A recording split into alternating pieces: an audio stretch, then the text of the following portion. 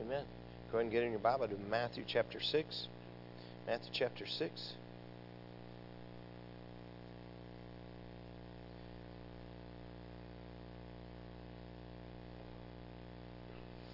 As has been our custom, I'll start out with some of the questions that were turned in. Question number 1, I don't want my child to be a leader instead of a follower. Why should we want them to be a leader? That question goes back to a principle that came up last week when we were talking about diligence. Remember how the diligent will lead and the lazy will not? I think the goal of parenting ought to be to raise our kids to fulfill their potential. I don't agree or like this whole idea. I'm a preacher, I'm an engineer, therefore my child should be that. I also don't agree with this idea that every generation ought to have more and be more successful than the previous generation. I think it's a very unhealthy thought process.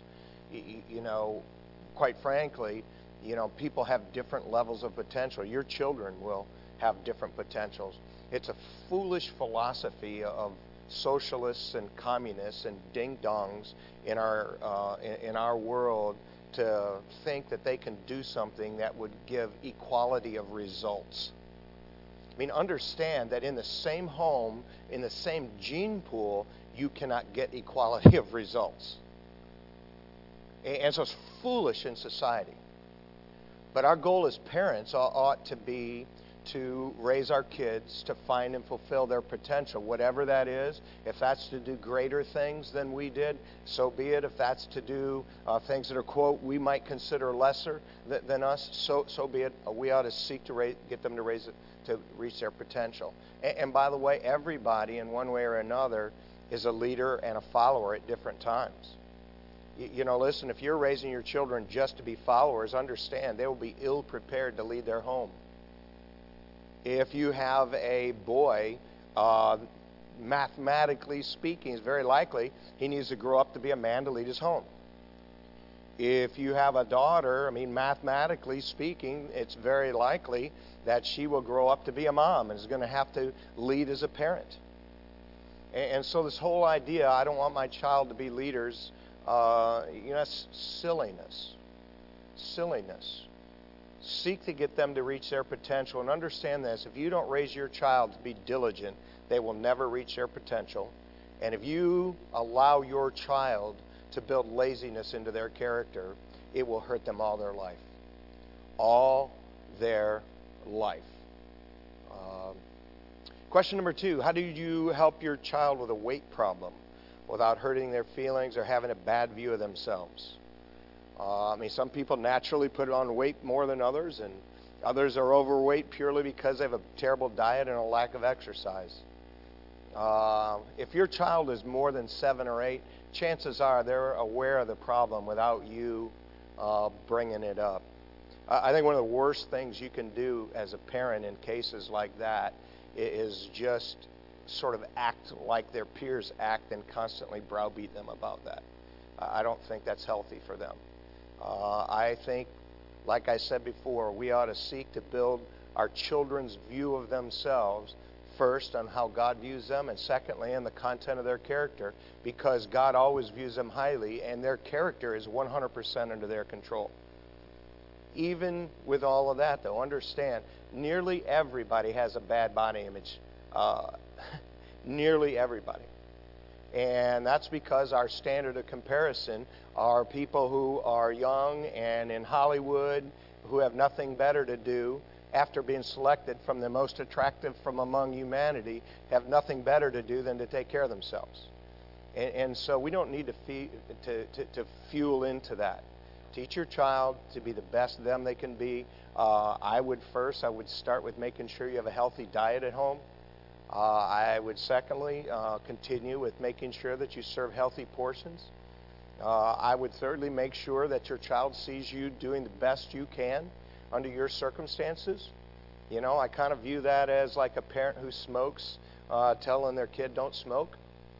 You know what? If you want your kid to eat better yourself. That being said, listen, God designed some people that are going to be bigger. All we can do is help them deal with it as best as possible, and I would do that.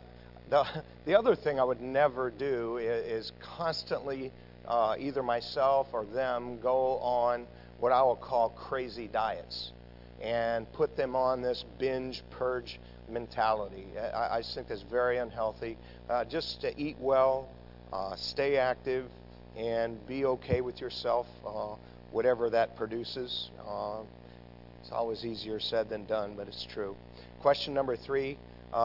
This was just a comment, I guess. Helping on cleaning crew is a great way to teach diligence and service to the Lord. It's not really a question, but I agree. When we were raising our boys, pretty much anything that we did that was in service at the church or whatever at the home, we took our kids with us, and we just made them do age-appropriate things. I think that is good, and I recommend that for everybody. Question 4, can you push too much work and chores on your children to make them hate work or become a workaholic? You probably can, but I don't really think very many people are anywhere close to that line with their kids. I mean, especially in the city. You know, again, like where I grew up, because this all stems from last week talking about diligence. Where I grew up, you basically got up early in the morning, you had breakfast, you left the house, you worked till lunch. At lunchtime, you came home, and then you went back out and you worked until dinner time. It didn't hurt anybody. And so what I would just, say that if you teach your children balance, remember, if you've taught them to highly value work, like we talked about last week, to highly value enjoying life, and you've taught them to value family and church and the things of God, if they become a workaholic or lazy, it's not your fault. And balance. Balance. I have this sentence. Never forget that the vast majority of people are more naturally lazy than diligent. So it is much easier to underdo working your child than it is to overdo working them. Question number 5. I have horrible social skills. How can I make sure my children have great social skills? If you have horrible social skills at this point in your life as an adult, it is at least in large part because you choose to be that way. Social skills, by and large, they're learned behavior. And it is simply learning how Jesus taught us to think about other people, how He taught us to treat other people, and applying those things. You do that, and you will have decent social skills. I get it. Some people are more naturally warm. Some people are more naturally outgoing. I don't debate that. I'm just saying, by and large, social skills are learned behavior. And so if you have terrible social skills, your expectation that your child is going to have great ones is unrealistic. Work on them yourself. Keep them as much as possible around people with good social skills, and that will always help them. But like it or not, they will learn social skills first from you. Question number 6. At what age did you stop telling your older kids when to go to bed? It is just as important to learn to go to bed as it is to learn to get up out of bed. In fact, if our children don't learn to go to bed, it's much more difficult and unlikely that they'll ever learn how to get up. And getting up early is a part of being diligent. It's a biblical example that's set multiple times in the Scriptures and taught to us in principle multiple times as well. In our particular house, like I told you, we made everybody get up, even during the summer, on weekdays, no later than 8:30 and 9 o'clock on Saturdays and Sundays. And then obviously during the school year, they got up a lot earlier during the week. Our thing was basically this. If you get up out of bed when you're supposed to get up out of bed, and you're not some grouch when you get up out of bed, you know what? I'm not that concerned about when you went to bed. I'm really not. mean, why would you... Listen, there's some kids, and it might seem strange to you, there's some kids, and they are perfectly healthy, content, and alert mentally, sleeping 6 or 7 hours. Kids. Well, why are you going to make that kid sleep 9 or 10 hours? You know, even if you make your kid get out of bed at 9 on Saturday and Sunday, which I think is a good thing, if they went to bed at midnight or 1, they're still going to get plenty of sleep. Quit making sleep a god. All right? There's a certain amount you need to get to stay healthy. Do everything you can to help your kids get it. But in my particular mind, you know, when you get up well, I'm not that concerned whether you stayed up. By the way, and when it comes to being outside the house, there's nothing good that goes on after midnight. Nothing. In our particular case, we had college students in our house up until they were 23, 24, 25 years old. Hey, as long as you were in the house, there's some rules. If you don't want to keep the rules, go somewhere else. Our rules weren't the same when you were 23 or 24 as they were when you were 17 or as they were when you were 8 or 9. But listen, there's some certain things you should keep, and one of them is don't wake Dad up. Question: is that not true? We always had people over at our house. Everybody hung out at our house. It would not be uncommon on Friday or Saturday me to go downstairs and there'd be, in addition to our 3 boys, 3, 4, 5 other people there. And I don't care. When I go to bed, don't wake me up. Because if you wake me up at 1, I'm getting you up at 5. Is that not accurate? Yeah. There's a lot to be said for you as a parent just getting some old-fashioned guts. There really is. And question number 8, how do I teach my child compassion on the handicapped and understanding for those who have a different religion? The first thing I would say is model that yourself. You know, your children hear all the random comments you make about those who are a different race than you. They hear all the random things you say under your breath about people from other religions. They hear and see all that stuff. And so, like so many things, if you want your children to be better at that, be better at it yourself. I also think it really helps your kids to be around people who are different from them. Take your kids to nursing homes, A Christmas Carol. By the way, one of the ways as a parent I felt like I knew what the Lord wanted for Caleb was the compassion he had on old people even when he was 16. Listen, most 16-year-olds could give a hoot less about somebody who's 75 or 80. He was never like that. And so I thought, and I think rightfully so, you know what? The Lord is leading him in some way to geriatric care. There are so many things. Listen, whatever it is your kid is supposed to do in life, they will have some interest in it. They will have some gifts in it. You want to help them fulfill God's plan for their life, be fulfilled as a human being. Watch for how God has gifted them. Watch where their interests are in productive areas of life. And, you know, if you have your children around some people who are different from them, you know what? They will naturally, if they're saved, have some kind of compassion. And by the way, everybody doesn't have the same amount of compassion. If they have an extra dose of compassion on the handicapped or the elderly or children, listen, be open to the fact that maybe God is leading them in some way to help those groups of people. Like so many things, just don't live under a rock. And you'll help yourself and your children. You say, Brother Wally, as a Christian, you're supposed to be separate. Yes. Separate and isolated are not the same things. Some interesting but not always serious quotes. Number 1, there are times when parenting seems like nothing but feeding the mouth that bites you. Here's a second interesting but not always serious quote. Don't be discouraged if your children reject your advice. Years later, they will offer it to their own children. What is that insurance commercial that we like, Sherry, where I'm becoming my parents? I love that commercial, and there's just a lot of truth to that. You know, you just need to hang in there and do what's right. And you'll be surprised what is sticking, even though at that time it seems like they're Teflon. Some thoughts to ponder about parenting. Number one, teach your children the importance of hard work in the home, church, and in life. Hard work is part of godliness. Number two, put as much or more effort into building a relationship with your child as you put in establishing yourself as their authority.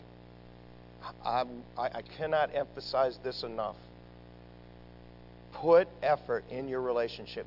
You will not, if you're consistent, it is probably impossible for you to be too tough on your kids if you balance that with relationship with you. Number three, many bad habits adults struggle to break would not be there if their parents would not have allowed that habit to start. I'm going to just let that sink in a little bit. I would to God that every parent understood they were raising somebody's husband and somebody's wife. I would to God we thought like that. And there's not a person here who doesn't know how hard it is to combine two lives in marriage. There's not anybody here that doesn't know how hard that is. Listen, we're going to make that process more difficult or less difficult by the way we handle them.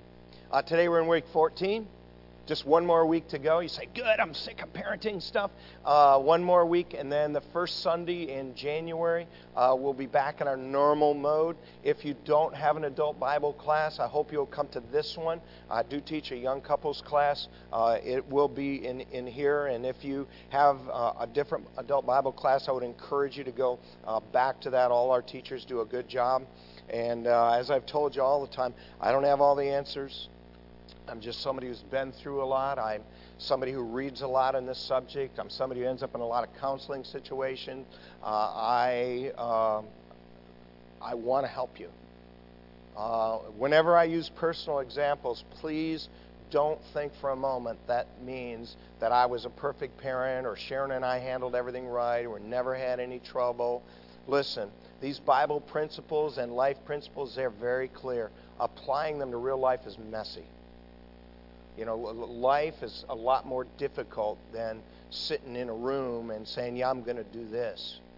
And so just do the best you can to learn these and apply them. We've been talking now for 4 weeks. This is our fifth week, and we'll close out in that and move on to something different for our last week next week. But we're talking about building character in our children. These lessons, they're for us as well as our children, because character makes a big difference in life. It is learned behavior. It is different from talent. It is different from faith. It is different from a spiritual gift or a natural gift. Character is learned behavior. You should be in your Bible in Matthew chapter 6. And we're just talking about character attributes to teach our children. Here's number one. Teach them how to manage their money. Teach them how to manage their money. Don't hold your hand up. But if you started out adult life as a poor money manager, if I ask you to lift your hand, there will be a lot of hands that came up in here. That's because this is an area of raising children and teenagers is very often neglected, especially in the church. How to manage their money. A couple Bible principles, and then we'll apply them. Matthew 6:24. Notice what Jesus says: no man can serve two masters, for either he will hate the one and love the other, or else he will hold to the one and despise the other. Ye cannot serve God and mammon. And by the way, if you don't know what mammon is, just circle that little word, put a little line over your margin, and write the word riches.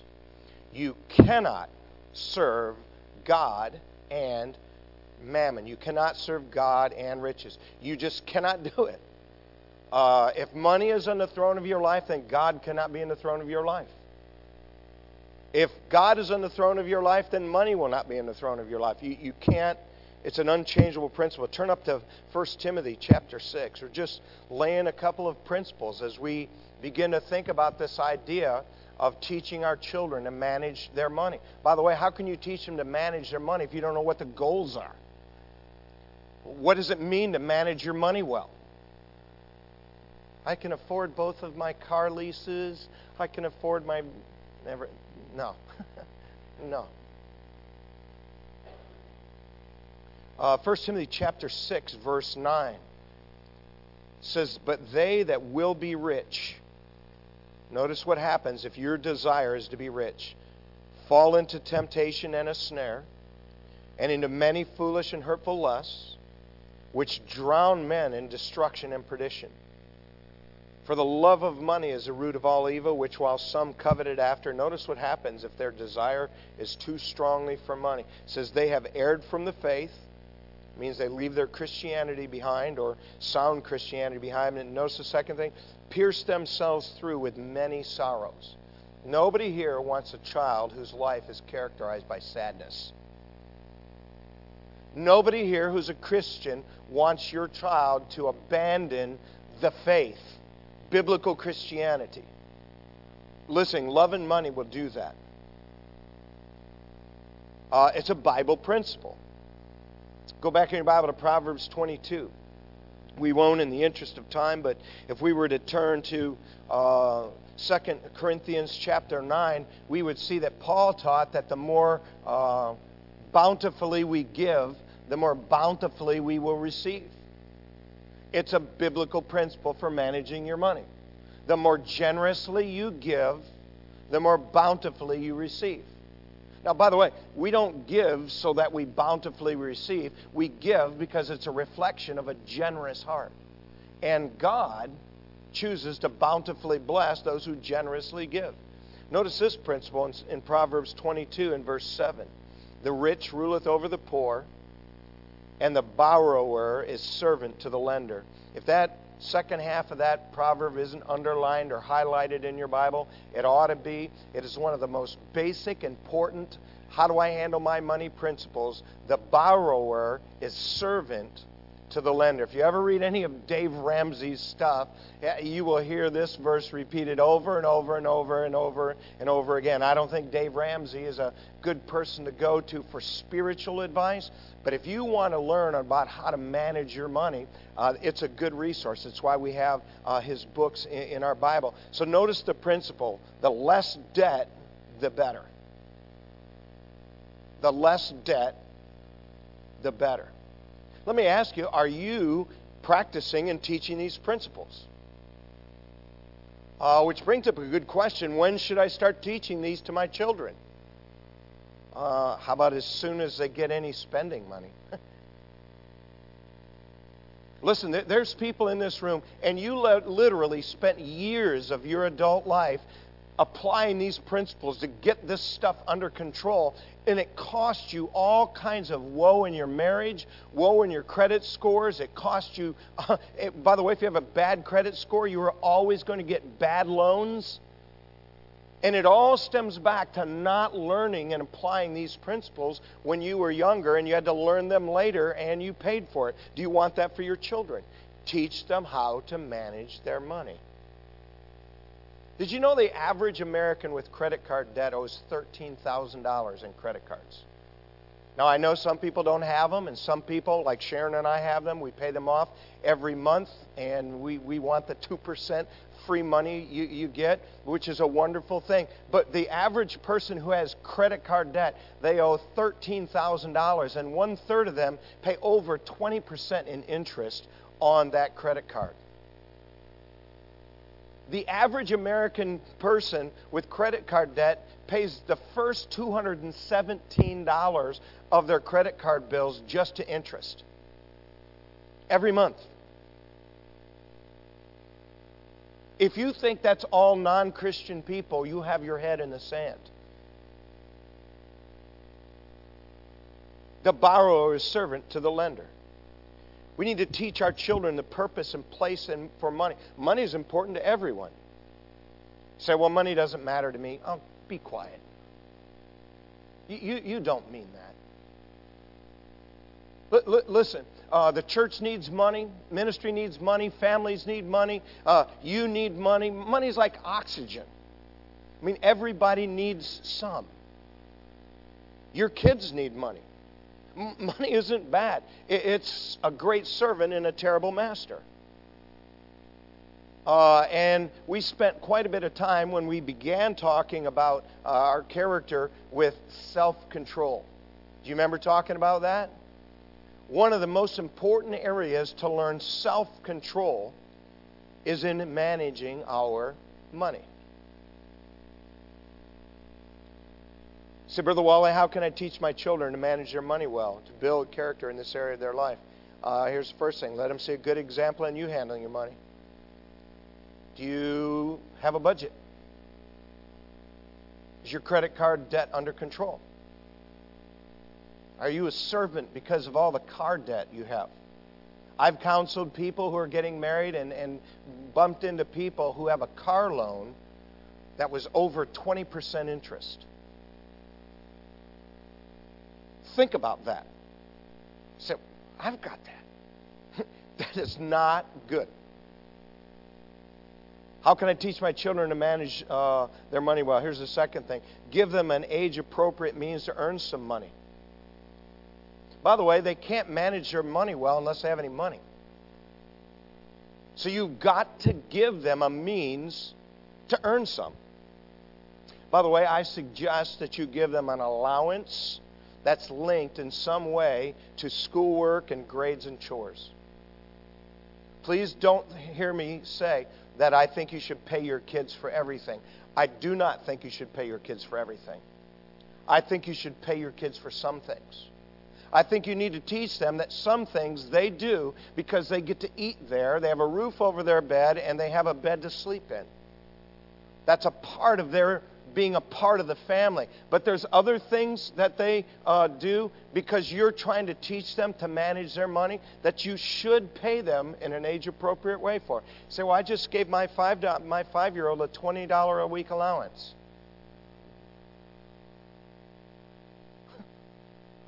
Why?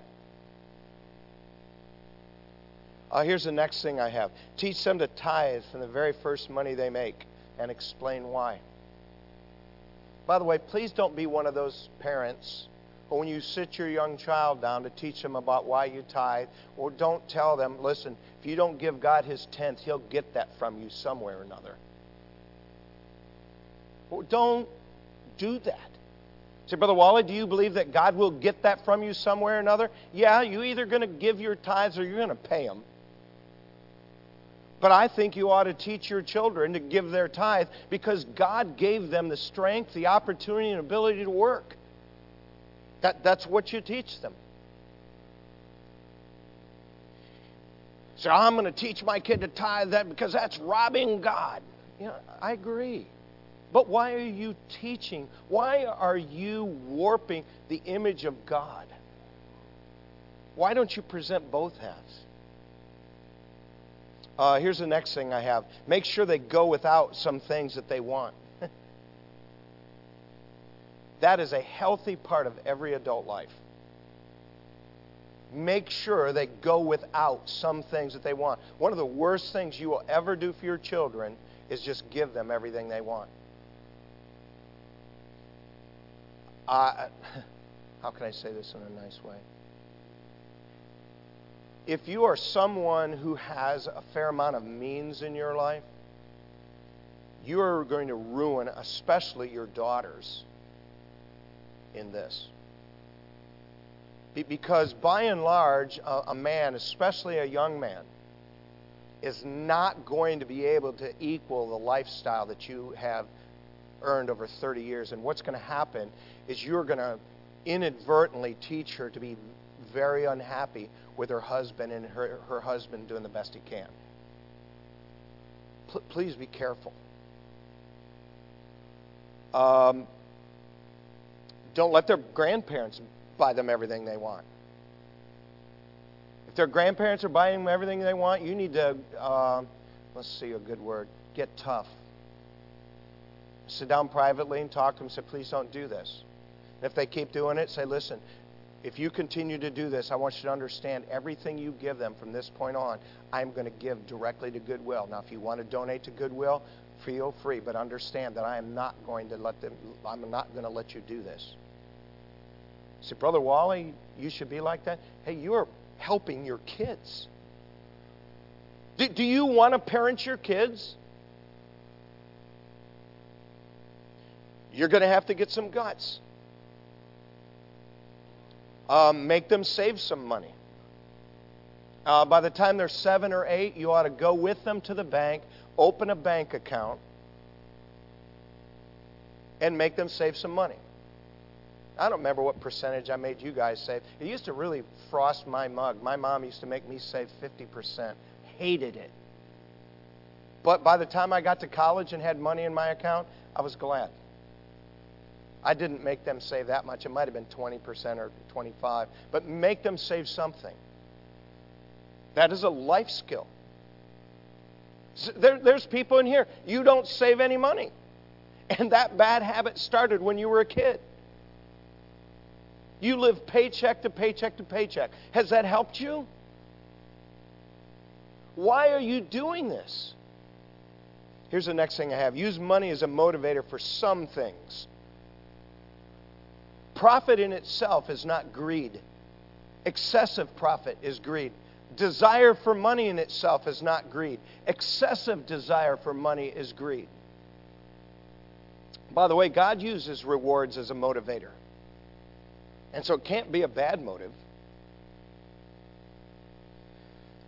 Here's the next thing I have. Make them use some of their saved money to pay for big purchases they want. I mean, for instance, if they want a bike, help find the bike that they want. Say, wow, that's $300. You save $150, Mom and I will put in $150. You're buying them school shoes. Find the pair that's $70, $50, whatever, depending on the age of your kid, and say, listen, this is what Mom and I are going to spend on shoes. If you want a better pair of shoes than that, save your money. But by the way, all you're doing is preparing them for life. Teach your kids how to manage your money. When they get older, help them make a budget. I've sat down with our boys when they were teenagers, and we made a budget. You say, how'd they do it keeping it? Very bad initially. So did they ever get good at keeping it? You know, once they got older, I stopped watching carefully. At some point, the only way they learn is pain. The next thing I have, talk in general terms about your family finances. Credit cards, vacations, savings, time when money is tight. You're a tithe.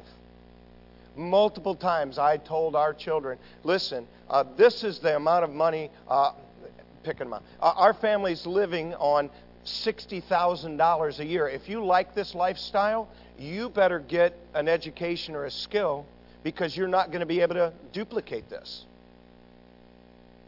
In most cases, especially if you have two of you working, it's $70,000 or $80,000 or $100,000. Your kids need to understand when they get to be teenagers, hey, this is the lifestyle we're leading. This is how much our lifestyle costs. Do you want this kind of a lifestyle, or would you rather live like more poor? There's almost no kids who are saying, yeah, Mom, I would love to live more poor than we're living. Nobody does that.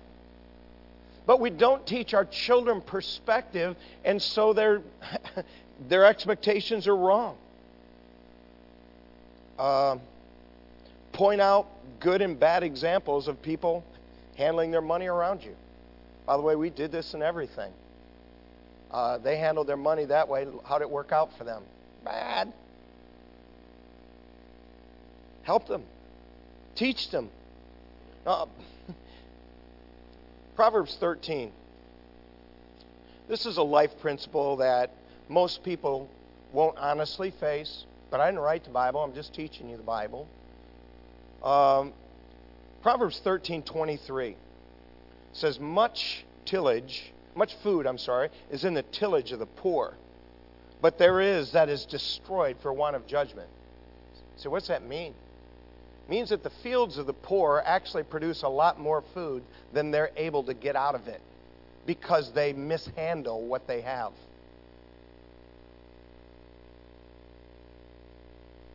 You will always have less mishandling what you have. Teach your kids that. And the last thing I have on teach them to manage their money is teach them to be a giver instead of a taker. And just emphasize with them that people that have more don't owe them more. Now, in our particular case, a couple people in Sharon's family, they're pretty big hitters. One of her brother-in-laws is a mouth reconstruction specialist, and another one of her brothers was the chairman of the chief executive officer of Susquehanna Communication, which owned like 50 radio stations, several television stations. He was the president of the National Broadcasters Association. He left the vacation we were at to go have a meeting with George Bush and Condoleezza Rice and sat next to Condoleezza Rice. He's a big hitter. Everybody wanted them to get their name in the drawing. You need to make sure you teach your kids that somebody like that does not owe them anything. And that people who are like that, by and large, are like that because they worked hard and they managed what they had well. Teach your children that.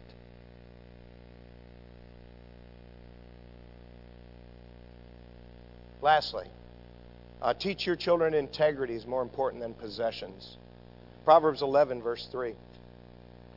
And I got behind today because I did.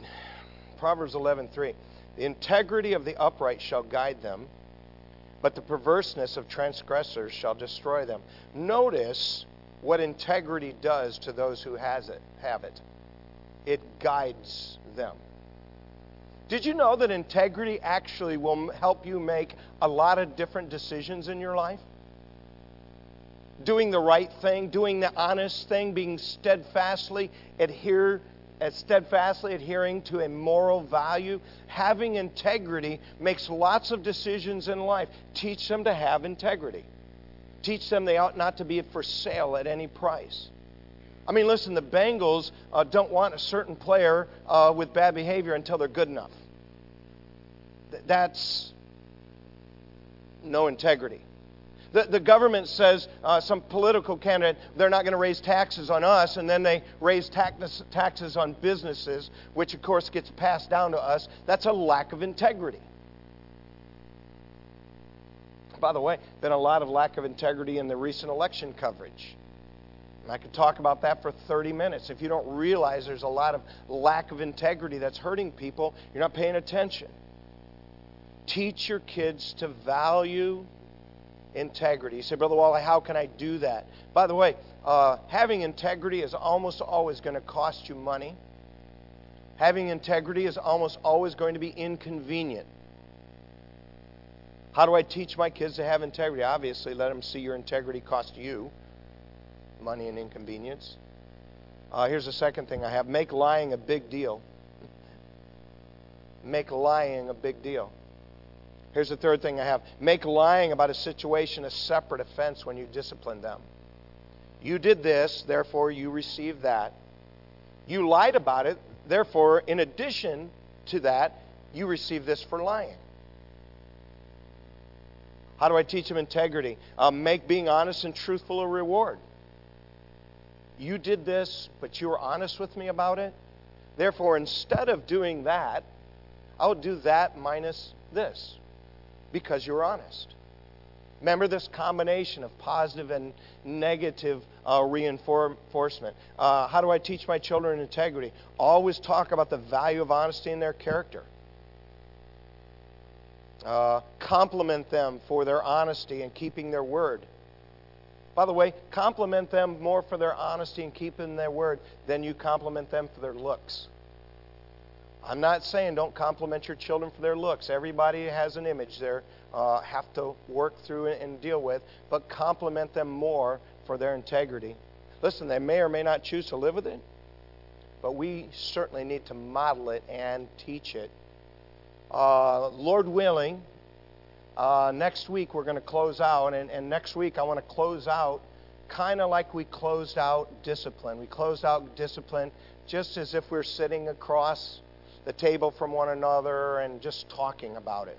And next week what I want to do is I want to just talk about some basic guidelines and things to try to help you as parents. Thank you for being here. You should have a piece of paper. Write something on it, fold it, and stick it up here. God bless you. You're dismissed.